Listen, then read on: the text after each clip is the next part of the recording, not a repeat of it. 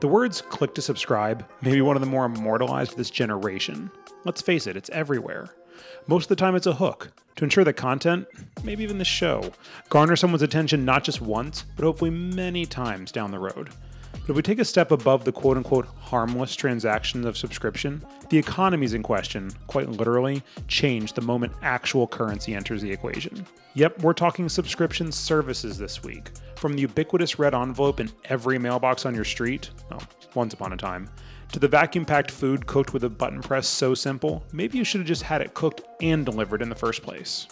So this week, let's take stock of where those credit card charges are really going in $9.99 increments. While remembering, when it's done, go hit subscribe on this show while you're at it, huh? Hello, everybody, and welcome to this week's Solid State Podcast. I'm your host, John Joyce. I'm Eric Sargent. And I'm Cody Toscano. And we are here this week to talk something that it may be the most universally relevant topic I think we've ever had, as far as whether you're tech, non-tech, the numbers support. This is an everyone. I'll shy away from saying an everyone problem, but it's definitely an everyone thing. It might be a problem depending on how far down this rabbit hole you go. I know I have a problem with it. Yeah. So we're here to talk about what is the thing about subscription services, because really, you could encapsulate almost everything we buy anymore to some kind of subscription service. I mean, they definitely are selling glorified toaster ovens with MRR attached to it, for heaven's sake. So I mean, it's everywhere. Oh my God, I forgot about that thing. You're right. Absolutely. You pay the subscription model. They send you the food that cooks in their specific thing with their specific instructions. I forgot all about that thing. I have seen that. Yeah. I will dive right in, guys. My Roomba is technically a subscription service. Mm-hmm. I have, for all intents and purposes, a MRR-based subscription robot in my house. Hey, it cleans your floors. You don't have to worry about it. So that's good, right? Well, okay. Well, let's dive right in like we do. I mean, we're gonna step back here in a minute and look at it from more of a historical lens up to present. But let's talk about the Roomba. I mean, don't get me wrong. I'm a fan. I don't subscribe to things because I don't like it. You can go too far, but obviously they got me somehow. And I use a service called Roomba Select because I'm lazy and I really enjoy not vacuuming puppy hair off of my floors 8 times a day, which is what it would take to get the puppy hair off of the floor of my house. So as I do, spent an incredible amount of time researching, and I knew what model I wanted. I knew I was ready to make my purchase. And then a good friend of mine, I happened to go over there for an unrelated event to their house, and I saw he had the exact model I was going to buy. I'm like, oh man, James, like, how do you like it? Like, I've got one in my cart right now. He's like, don't do it. I'm like, oh, you mean you don't like it? He's like, no, don't buy it outright. Look at this. And he showed me this service called Roomba Select, which was, depending on how you want to do it, on a 1-year agreement. There's no upfront cost. You just sign up and they charge you the first month and they ship you a Roomba. Or for, I think it's $99 up front, there's basically no commitment.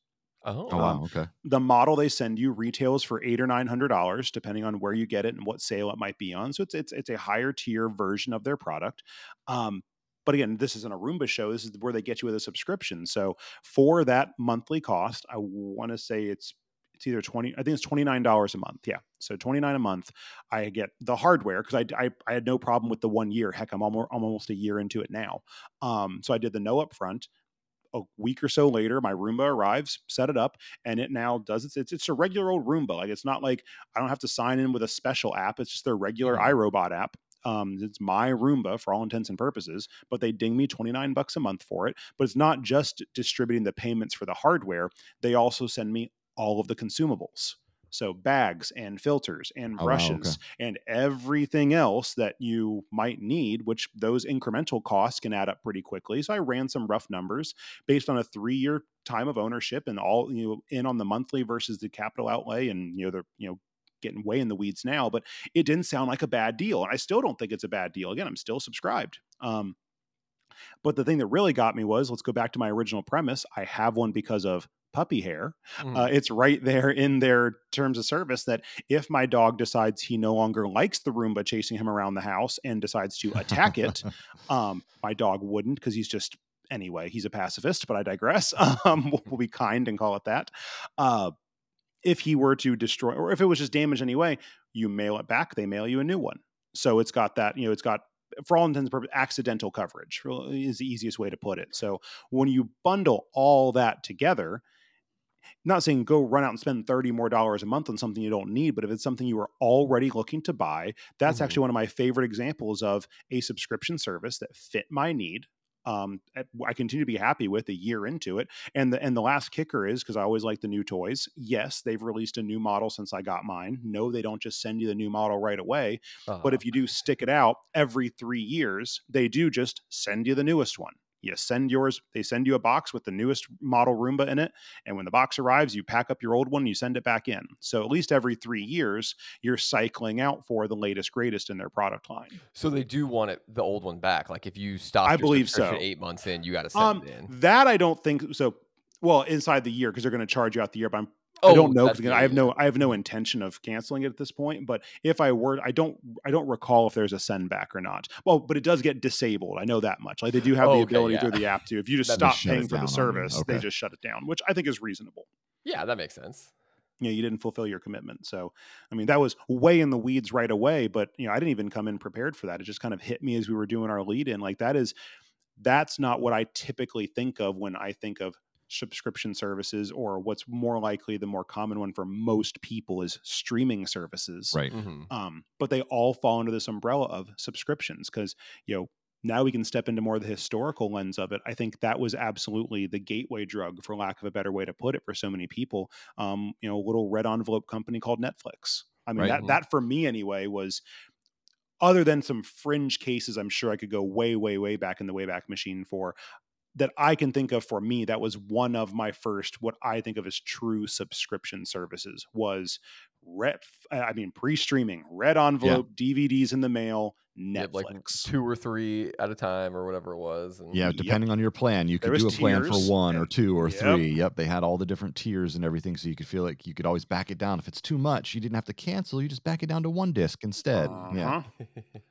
No, I mean, they were the first ones to really kind of set up all the tiers and make it an easy thing for you to sign up for and keep, paying almost to the point like a gym membership where you forget about it. It was at that time, it was a relatively small amount. I don't remember what the 1 disc was. It $10 a month? It was somewhere around there. It was less than that. No, it was okay. The one disc was a few dollars. I don't know if it was. Yeah, so I mean, you could back it down, and it was almost a forgettable charge on your account. So that was their whole business model, was that it was a forgettable charge on your account. They've obviously gotten away from that because they made a lot of people angry recently. But I mean, I like to go back in that Wayback Machine a little bit. I mean, the things that kind of got me used to the subscription models back in the day, AOL, like when that was all you could have for internet, and even once it transitioned where people were starting to get cable internet or DSL internet, a lot of people still kept that because that's where their email address was. That's where all their friends lists and contacts lists were, and some people are still paying for it today. Let's also just call what it is. Yeah, there are a bunch of people still paying for it today because they either don't know how to cancel it or couldn't be bothered. Right. I don't know this number. I don't pretend to know this number, but I insist on believing that an enormous amount of their ongoing recurring revenue is people whose Discover card gets dinged once a month and it just gets buried in the charges, and they either can't be bothered, don't know, or genuinely don't know how to navigate the process of canceling.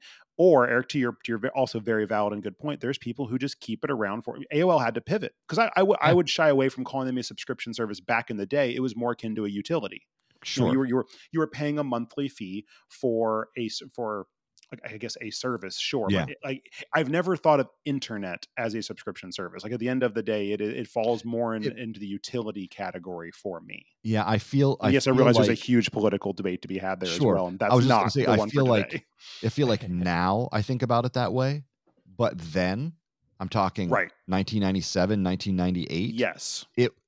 Internet was new. It was novel. True. It wasn't a utility yet. It was not something that everybody had. It was, a very select few people ended up connecting that. But regardless, that was one. And then the other one that I think of that, again, isn't a typical subscription service the way I would think about it, is something like Costco or Sam's Club.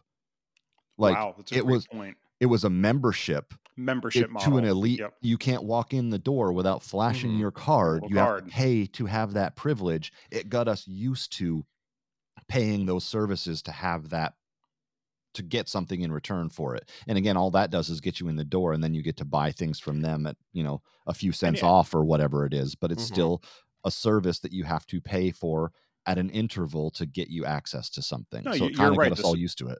The subscription model of today is the logical evolution of the membership model. It's a really, really great point, because those go back a long, long way. Back, country club membership, or all sorts of AAA. I mean, if you really want to get down into it, like think about AAA. So the model is sound going back through the decades or even well beyond. But what's interesting is the increments on subscription services today, the model towards, let's face it, you're not getting capital investment without showing a recurring revenue model in today's market. I mean, that's the fact. That's where this push is coming from. That is why you have toaster ovens with a subscription attached to it. Like they want access to those recurring revenues. I use a Soda Stream, because I like carbonated water, and it's just easier to make my own. Believe me when I tell you, they would happily have me sign up to send me little CO2 cylinders every month and show me as not a person that just goes down to Target every so often, picks up cylinders, but drop ships on a recurring schedule and hopes to get buried in my Amex. Oh yeah. To never be looked at again. I think about it whenever I buy something off of the big A on Amazon, like they have that now. If it's a certain type of product, it's like, do you want to set this up to, come every month? And like they want you to tag it to your vitamins or whatever. Yeah, exactly. And they give you a little bit of a discount. And Amazon as a platform is a subscription service. I mean, from Prime down, that is a subscription service in every measurable way. What's interesting is we collectively, and this isn't meant to be a negative, but like all things, has to be kept under control on a certain leash. We have allowed these subscription services to really permeate almost every vertical of our lives. It is crazy. Yeah, I think in a way we even saw this coming. We're like, oh, eventually it's just going to be like cable all over again. You're just going to have, 15 streaming services, but it's kind of coming true, at the same time. You're right, Cody, because what drove it, the legacy cable world drove us here in a big way. Now, I'm not talking about the Amazon side, setting Prime Video aside for a second, Prime for shipping. That's just what people were doing, or or AOL or things like that. But you're right. The cable industrial complex pushed us as a market towards leaping into the arms of the streaming video services, and later the streaming music services, not video, but you know what I mean. Because people were tired of spending $300-400 a month with Comcast for 400 channels, 385 of which they didn't want to watch, and commercials and commercials and everything else. And we can spend a whole episode talking about commercials and the resurgence of those. Totally. The number of services I now pay for every month to still be greeted by ads before every episode. Sure, they're ads for their own content. They're still ads. Yeah. And then you can, and then there's the ones like Hulu and others where they get you in the door at this tiers. Price, and then they go, well, if you don't want ads, then you're going to have to supersize your plan and, add the $3 a month or whatever it is for the no ads plan. And, and then you don't have to watch the ads, but you're still going to get ads at the beginning for their stuff. But those don't count. So this number isn't broken out by what type of subscription service. So I do want to point that out. So this is not just video, but to that example of, obviously $300-400 is a pretty extreme example, at least in some cases. But let's just say someone was spending a couple $100s a month on, I'm just going to pick on Comcast because they are our most prolific cable provider here in our area. Yeah. I think the last time I had TV, going way, way back, it was a bundle because, again, everything's a bundle. So it was, cable and internet and whatever. I want to say when TV was still in it, we were knocking on $300. But that, to be fair, that was also internet as well. At the end of 2021, so these numbers are a few months old, but still, end of 2021, a survey showed that the average American was spending $273 a month on subscription services. Wow. Phew. That's not just streaming videos. That could be your, what was it? Stitch Fix, I think, is one of them that's out there. There's all sorts of clothing ones, and sure, yeah. You know what I mean? there's a subscription service truly for everything. This is bundling all of that. So there's ones for makeup, there's ones for clothing, there's one for tools. I have one that literally sends me a different tool every month, and I love it. My garage is overflowing with I had my one for subscription art service supplies. problem. Yeah, there you go. Yep. You know, they will happily show us whatever we want to get those recurring dollars. But what's interesting is it's not just about, we think of them as they're just raking in those monthly dollars. It's really about attracting investment, because going back to, the only way to raise capital on the street right now is to show a recurring revenue model. I mean, that is really it. In so much as an enormous number of these streaming services and platforms are operating at a loss. They're net operating at a loss. And a lot of these are strategic losses, mind you. So let's take Disney Plus, for example. The most recent number I could find, which again might be a little bit out of date by now, was that they most recently operated a $900 million loss. But they're adding subscribers like gangbusters, and they're growing and growing and growing. They're well on their way towards crossing that inflection point and becoming profitable. It took Netflix years to do so. So they just need a dozen extra families to go to Disney World, and they're covered. Yeah, half a dozen. And yeah, that was, you know, Disney Plus. What Disney Media Group, or whatever the full proper name is. It's the combination of Disney Plus, Hulu, and ESPN Plus, if I remember correctly. Yes. But those bundled together are operating at a loss. But again, that is a strategic loss. They're doing so intentionally, pouring money into content, pouring money into advertising, getting subscribers in. Their subscriber numbers continue to rise. But that's really the play. The play is not, it's a weird mindset to think the play is not for dollars right now. The play is for headcount.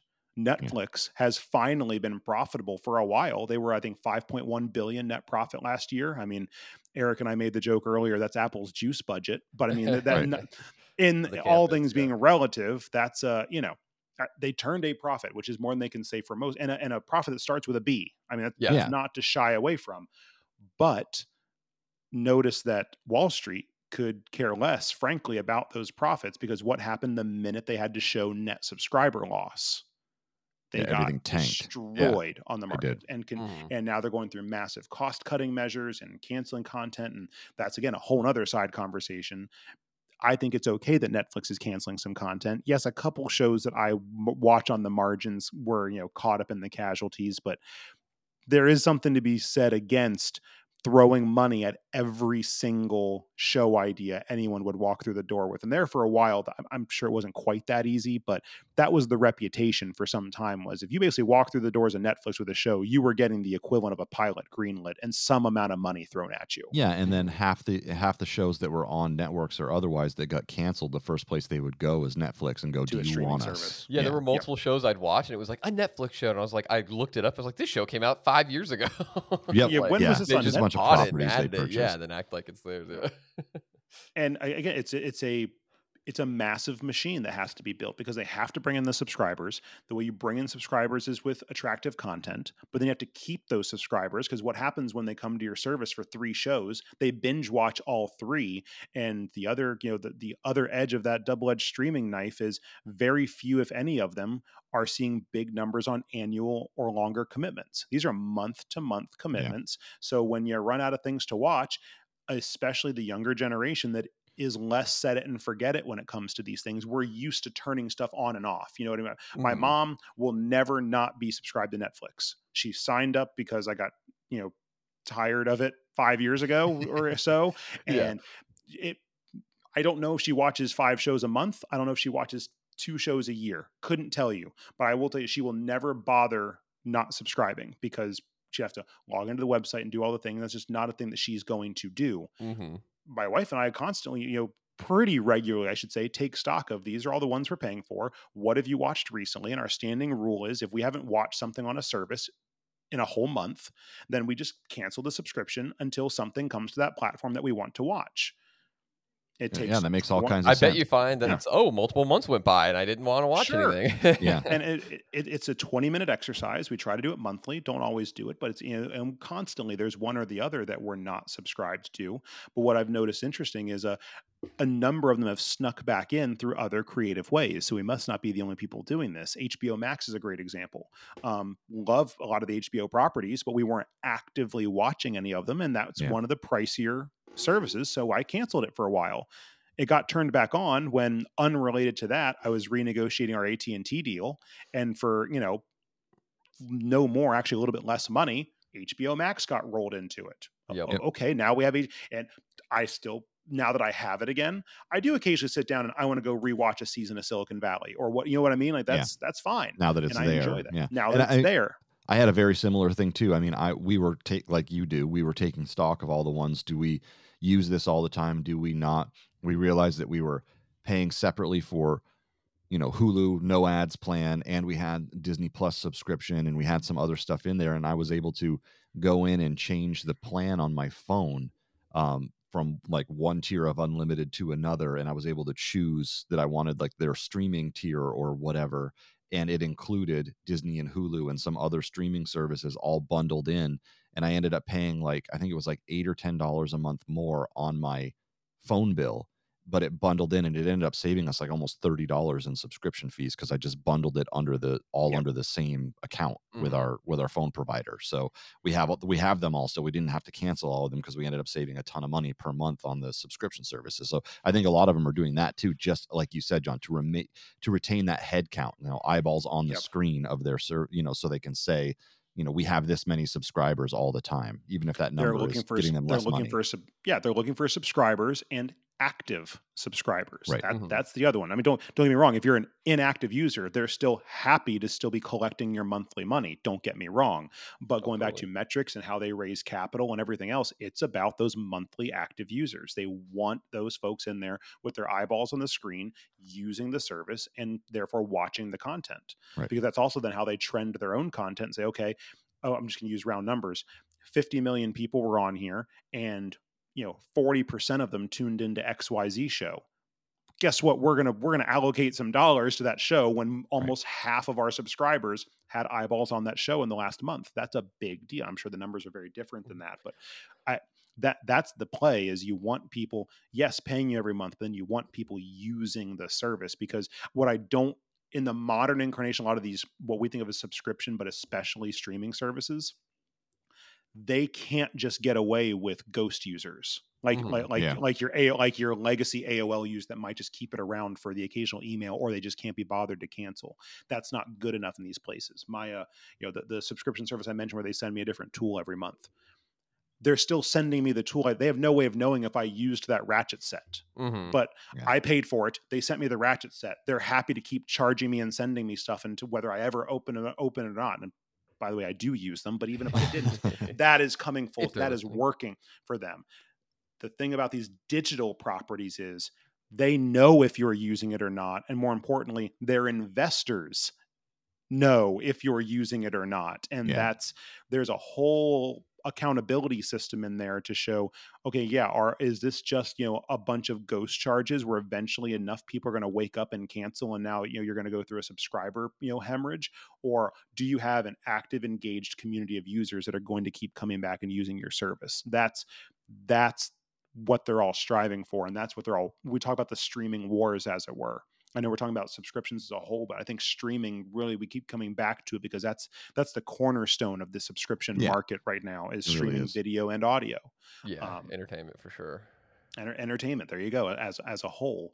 And going back to, I think they're trying to make a resurgence, but who remembers MoviePass? I mean, that was a subscription service. Oh yeah, I can tell you AMC and Regal remember MoviePass. Let me tell you. Yeah. Regal started their own, I think, not too long ago. They all have. They're trying to do it again. Yeah, they did it, and then they're like, "This isn't a good idea." And then all of a sudden, no one was going to the movies, and they're like, "Well, maybe it is a good idea." So, because they want butts and seats, because they're getting advertising dollars too. Every time you go to those movies, you get, not only previews, but you're also getting ads. And how many theaters they play a movie in, like that goes into it as well. Like, And hey, I used to work at a movie theater. I remember how much they said the movies, like what you pay for a movie ticket, does nothing for the movie theater's bottom line. It's all popcorn in concession stands. Yep. Yeah, and whatever. It's how modern sports work. Yep. It's how modern sporting events work. Yeah, I know. Yeah, There's a reason why that crappy bought a hot beer dog at a is Brewers 14. game. There you go. $13. Yeah. I was just gonna say, notice the intentional use of you bought a beer at a Brewers game. and watch people around me go at, every inning break. And I'm like, how do they afford this? Like, this is insane. They have a subscription model to the exactly. stadium. Subscription model for beers. No, but hey, no.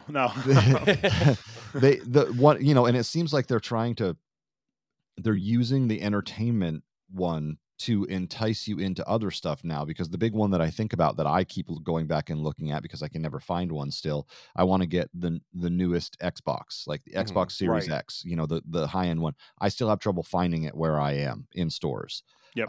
So they now, but I pay for the Game Pass for my old one, so I can log in and download whatever games are in their Game Pass to play whenever. I don't have to go out and buy $60 games all the time. I can just download. There's a whole bunch of games I can play on there, so I use that for my Xbox games. But they now let you go in, and I think that's like 15 and change a month or whatever it is for that service. You can now go on to Microsoft's site and click a couple of buttons and upgrade that from a $15 a month to a $34 a month subscription fee, and they will do like with your Roomba, they will send you the hardware, and you pay for that for 2 years. And then once that's done, it goes back down to the $15 a month, and you've paid for your hardware over time. And it's a subscription service for hardware. And I'm assuming that the next time an Xbox comes out, you can just re-up your subscription and they'll send you a new one, and you can you're basically leasing to own.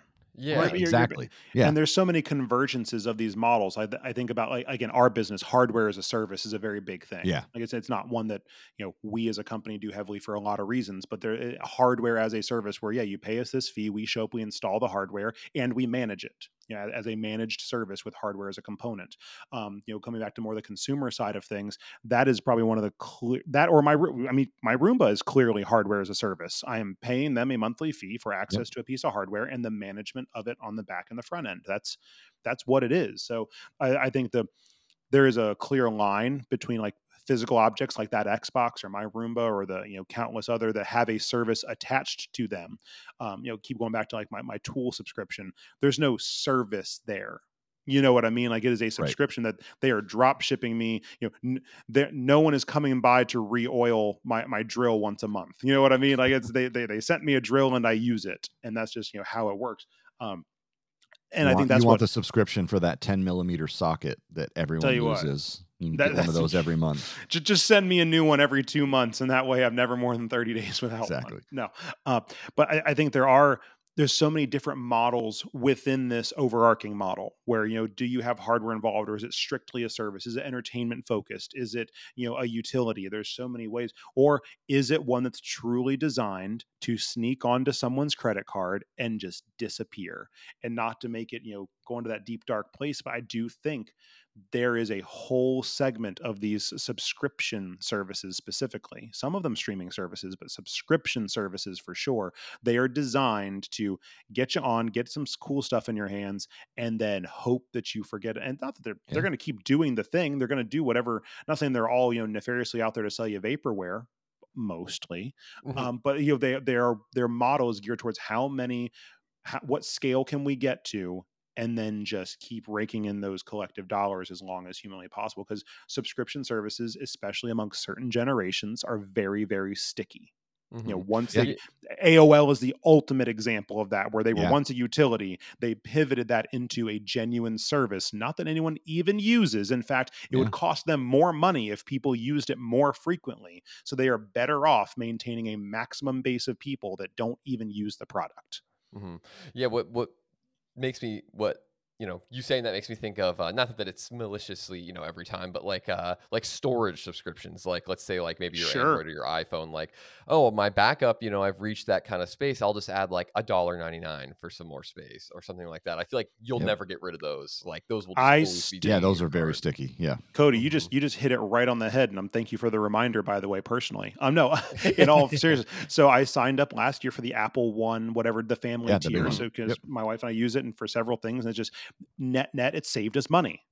Except that I've since noted that I had been paying for additional storage before that.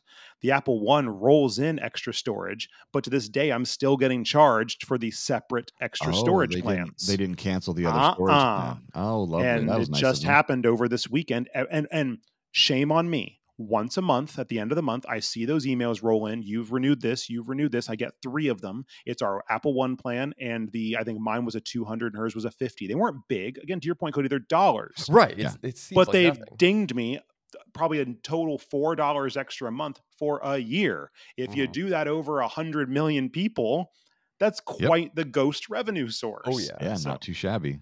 And that brings that's their actual juice budget on those. Yeah. There you go.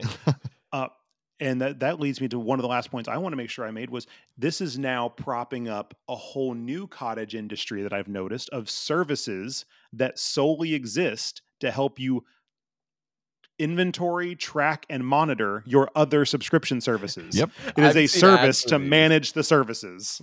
Yeah, yes. and I guess it goes back to the other point that Cody you made earlier, that you had everything bundled under cable, all your stations under cable, and it was so expensive, $200-$300 a month, and then everyone cut the cord and went to Hulu, Netflix, whatever they needed to get their streaming services. I did it too. I don't subscribe to cable anymore, so I have a few of those services, and they cost me $45-$50 a month. I'm now saving a little bit more money on that, but hey, I'm saving a whole bunch of money. It's not that bad. And then you realize you're not using all of them. And, I want this one for this time. So now I don't remember the name of it. I tried looking it up before the show, but I couldn't find it. But I remember seeing that there is a service out there that you pay them a monthly fee, and then you have like an a la carte menu of you can choose from any of these streaming services per month. And you can have, based on your tier, you can have 3 streaming services a month. And then you choose the 3 you want: Netflix, Hulu, Disney Plus. And then for that month, you have those. And then the next month you realize, okay, there's no shows on Netflix, so I'm just going to do Hulu, Disney Plus, and HBO Max. And then you get those, and you just swap them in and out for which ones you want to use. So you're basically rebundling the unbundled services again. Yeah. So I don't know. They're going back to it. Well, I think we've gone through a great unbundling in the last decade, especially. Yeah. The unbundling of those cable plans, going back to more the streaming media side of things. But we've taken these things we were paying huge sums of money for because we all collectively decided that we were definitely paying for stuff we weren't using. The thing is, we've now effectively rebundled ourselves into these mass collections of streaming services, and we owe ourselves to continue to ask the question, what are we paying for that we're not using? Going back to the very manual, but it works for us process that Taylor and I sit down once a month and say, okay, what are we not using? And then take the 30 seconds to go turn it off. And there will be services that build up around that to help people automate that process or whatever have you. But I think that, the solid state tip out of this whole thing is take the few minutes, sit down. I mean, frankly, go to the source, go to the dollars, whether it's hitting a credit card, your debit, your bank statement, whatever. Go find all those little, death charges, by million paper cuts charges. Yeah. Sum total them up and say, what have I used in the last, whatever you're 30 days, 90 days, the last year? I mean, it would be, I would be the first one to say, I bet if I sat down and actually totaled them all, I would find something I'm paying for that I have not used in a full year. The Apple one is as a subscription. It was almost a year ago today. I happen to know for another reason, it was last June that we converted over to Apple One. So it's now been a year that they've been getting me for an extra $4 a month because I've known about it, but I couldn't be bothered to go do something about it. So that's really where responsibility comes back at us. We all want to blame the streaming services for this. They're here to take our money. Well, you did have to click the subscribe button, right? Just to clarify. Unless someone actually hacked your account or coerced you into doing it, you did going back to owning our own responsibilities. We signed up for the thing, and it goes back to managing your budgets and your money and everything else. I still view, everyone likes to take a very pessimistic view of, we're just re-entering the cable bundle era. Well, We are and we're not, because at the very least, if I take the responsibility to go do something about it, I can go turn off half of those services if I want to. I have control over that knob versus what used to be my every 12 to 18 month dance of calling Comcast, sitting on the phone for 3 to 4 hours, literally negotiating back and forth with some representative to lock myself into a new agreement that I didn't want to save myself $30 or $40 a month for the same bundle of channels, most of which I wasn't going to be watching.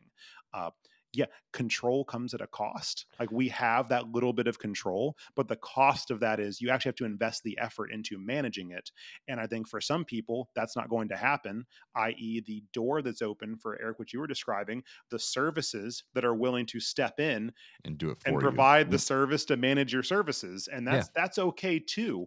But I think for the collective us to sit here and cross our arms and say, well, that was a pointless decade. We unbundled it. Now we're right back where we started. Well, until I can't go sign up for HBO Max and only HBO Max, and I do firmly believe we have the ability to manage and maintain this the way we always wanted, if you're willing to put in that little bit of effort. Yeah, it's just going to not becoming complacent and just going, it's just another $15. I'll just let it go. That's what everybody does. I'll just let it go. Yep. And it's that's only how we get to $273 a month per person. Yep, exactly. And like you said, death by 1,000 paper cuts. So yeah, you got to be mindful of it.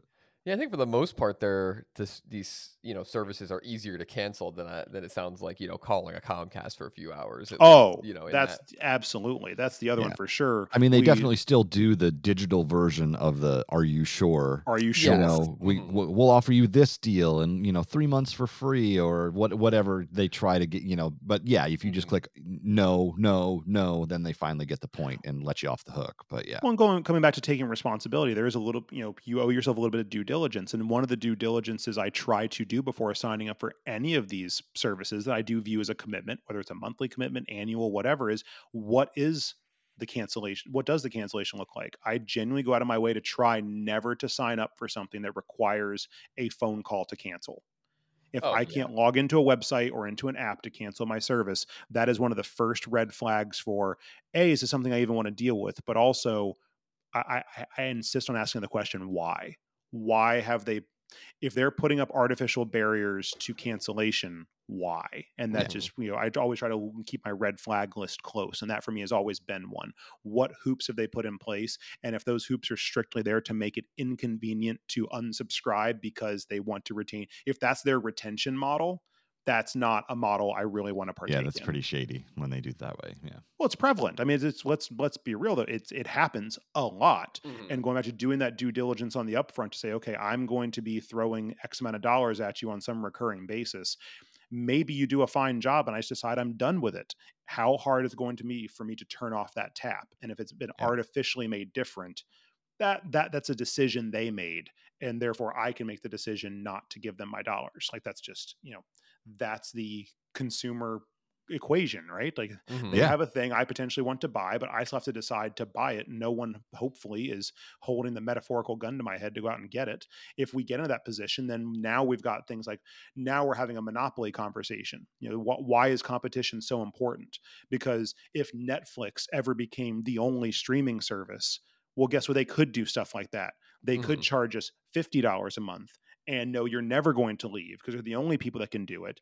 And the intense competition in the streaming space, going back to being optimistic here for a second, that is driving some of the best content and the best services and some of the best experiences I've had in mixed entertainment media in a long time. And I think a huge portion of that is due to the intense competition that's happening in that space. Yeah, I agree with you. Yeah, I mean, it's good, and you're right. It's good to be able to have that, because of what just happened with Netflix. They tried to raise their prices, and they had a mass exodus of people because there are other options out there. And if there were no other options, like it used to be with cable, we'd all just be stuck with it and have to go, okay, well, I guess we just got to pay the new prices because what else are we going to do? Yep. So yeah, no, I agree completely. So I was tempted to say, should we take stock of the various streaming services? I'm sorry, subscription services we all pay for, but I don't want to do that to the 3 listeners listening to this show or the 3 people sitting here recording it. So yeah, we don't have another half hour for each of us to list them. So gosh, I wrote down a few, just like, okay, there's food subs, right? You can get food shipped to your house. Now you don't have to really go to the grocery anymore. And talk about that. That's another hugely competitive market. Because again, once upon a time, at least as far as I'd ever heard of, it was just HelloFresh. Like that was just the one I heard about forever. And now it seems like there are countless others that cater to different, food types and diet restrictions, or just what type are you looking for? Like that's again, that having many players in those spaces, is a good thing. I continue to be concerned about the lack of a lot of competition in the streaming music space. I mean, really, we've got Apple Music, Spotify, and Google's out there doing something. Amazon's got theirs. And there was one. Yeah, Amazon has theirs. There was one that was out there for a while that I don't know if it's still around. Tidal? It was supposed. Yeah, the high quality one, the one that was supposed to be like really really high quality. Is that still around, or did that shutter already? It's there. Okay. I think they changed the model in which like that how their plans are, but yes, they still do like the hi-fi subscriptions. Okay, all right. Yeah, so I mean, there's not very many compared to the other stuff. And I guess those are dramatically different in a couple key ways. Streaming music in a big way, there are obviously exclusives, but there's a lot less exclusivity in streaming music. Like if you took your big 4 or 5 streaming music platforms, most of them have most of the same core stuff. Content. Versus going into Netflix, you're going to Netflix for these shows, or HBO Max for this, or Disney Plus. If I want to watch Star Wars, I'm going to Disney Plus. Like there's no going over to Netflix and except for the handful of deals that we're waiting to expire on different platforms. That space has wholly solidified under this is our content and you're coming to us for it. For the most part, Spotify is not yet that I know of operating as a large scale label. I'm sure they've got a vertical that's doing that. I mean, they're leaning heavy into podcasts. The podcast side of things, sure. Yeah, they'll definitely try to get like an artist a record for like the first week or two that it releases, and then it goes everywhere. But I don't think Eddie. I mean, it was a number of years ago. I'm dating myself at this one, but I remember like the big Taylor Swift drama years back, and like that was one of the first examples I remember of like it was a big deal what platform this music ended up on.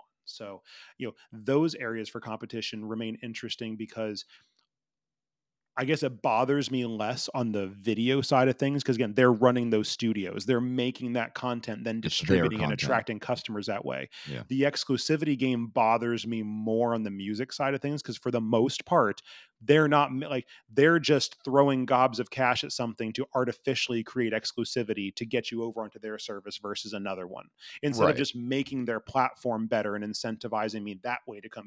Give me a great piece of tech, give me an unparalleled app experience, make your product better and incentivize me to come there, rather than saying we wrote a big fat check to these couple of artists and now you have to come to us to get that piece of content. I realize they're somewhat similar, but to me, at least, there's just a clear divide between the studio system and how the video side of things runs, and just blatantly throwing cash at exclusivity, which seems to be more the name of the game on the music side of things. Oh yeah, and I think most of the reason like is app design. Why I even like want to use one or the other. It's like they all have the music, so it's like what do I want to look at? Which one you feel like interacting with? Yep. Another one that I had here, which you reminded me of with the older Netflix, is like Sirius XM, like a radio or something in your car that you're subscribing to. Yeah. I haven't thought about satellite radio in a long time. I didn't even realize it was still a thing. Yeah, but to that point, that was an early subscription service. I mean, for all intents and purposes, you paid them. I think you more often paid annually, but I'm sure they did monthly as well. But I mean, they were a very sticky subscription service for a long time, and they did almost all the ways we're talking about. They got people on there. Didn't care if they used it or not because they were getting your whatever dollars a month. I know there was definitely a period of time there where a lot of like radio personalities and different shows moved over to that. Like the only way to listen to their content was to get on Sirius XM. Howard Stern was the big one. Yep. Oh yeah, that's right. Yeah. So, there was definitely that moment that's, I guess, still there because they're still in business. And every time I get a freaking car, I get stuck with 6 months of it that I don't use. And they send me endless snail mail asking me to sign up for it. Yeah. And the crazy deals they give you too, by the end, it's like, how about 80% off? You're like, what's this service actually worth? What is your margin? Like, my God. That's funny. Oh, man. Well, on that extremely legacy bombshell, going all the way back to Sirius XM, that might be the biggest full circle we've ever brought. Yeah, there you go. I think we'll wrap it up with simply, our solid state tip for this week is just take a minute, go take stock of these subscription services. They're not a bad thing, but they are a thing that need managed like anything else. And, kind of internalizing that responsibility for what do I use? What do I want to pay for? Because I look at it as an incentive on my end. If I make myself not pay for the ones I'm not using, I can further justify subscribing for the next one that pops up. Yeah, exactly. There you go. Yeah. It's not a long-term commitment. So there's some fun to be had with that. The next 7-day free trial, I'll forget to cancel. Oh, well, we could spend a whole nother episode just on trial offers and conversion rates and things like that. And go right back to AOL again. And back to AOL. That's right. Oh my gosh, Eric, do you remember your first 100 hours free or whatever it was?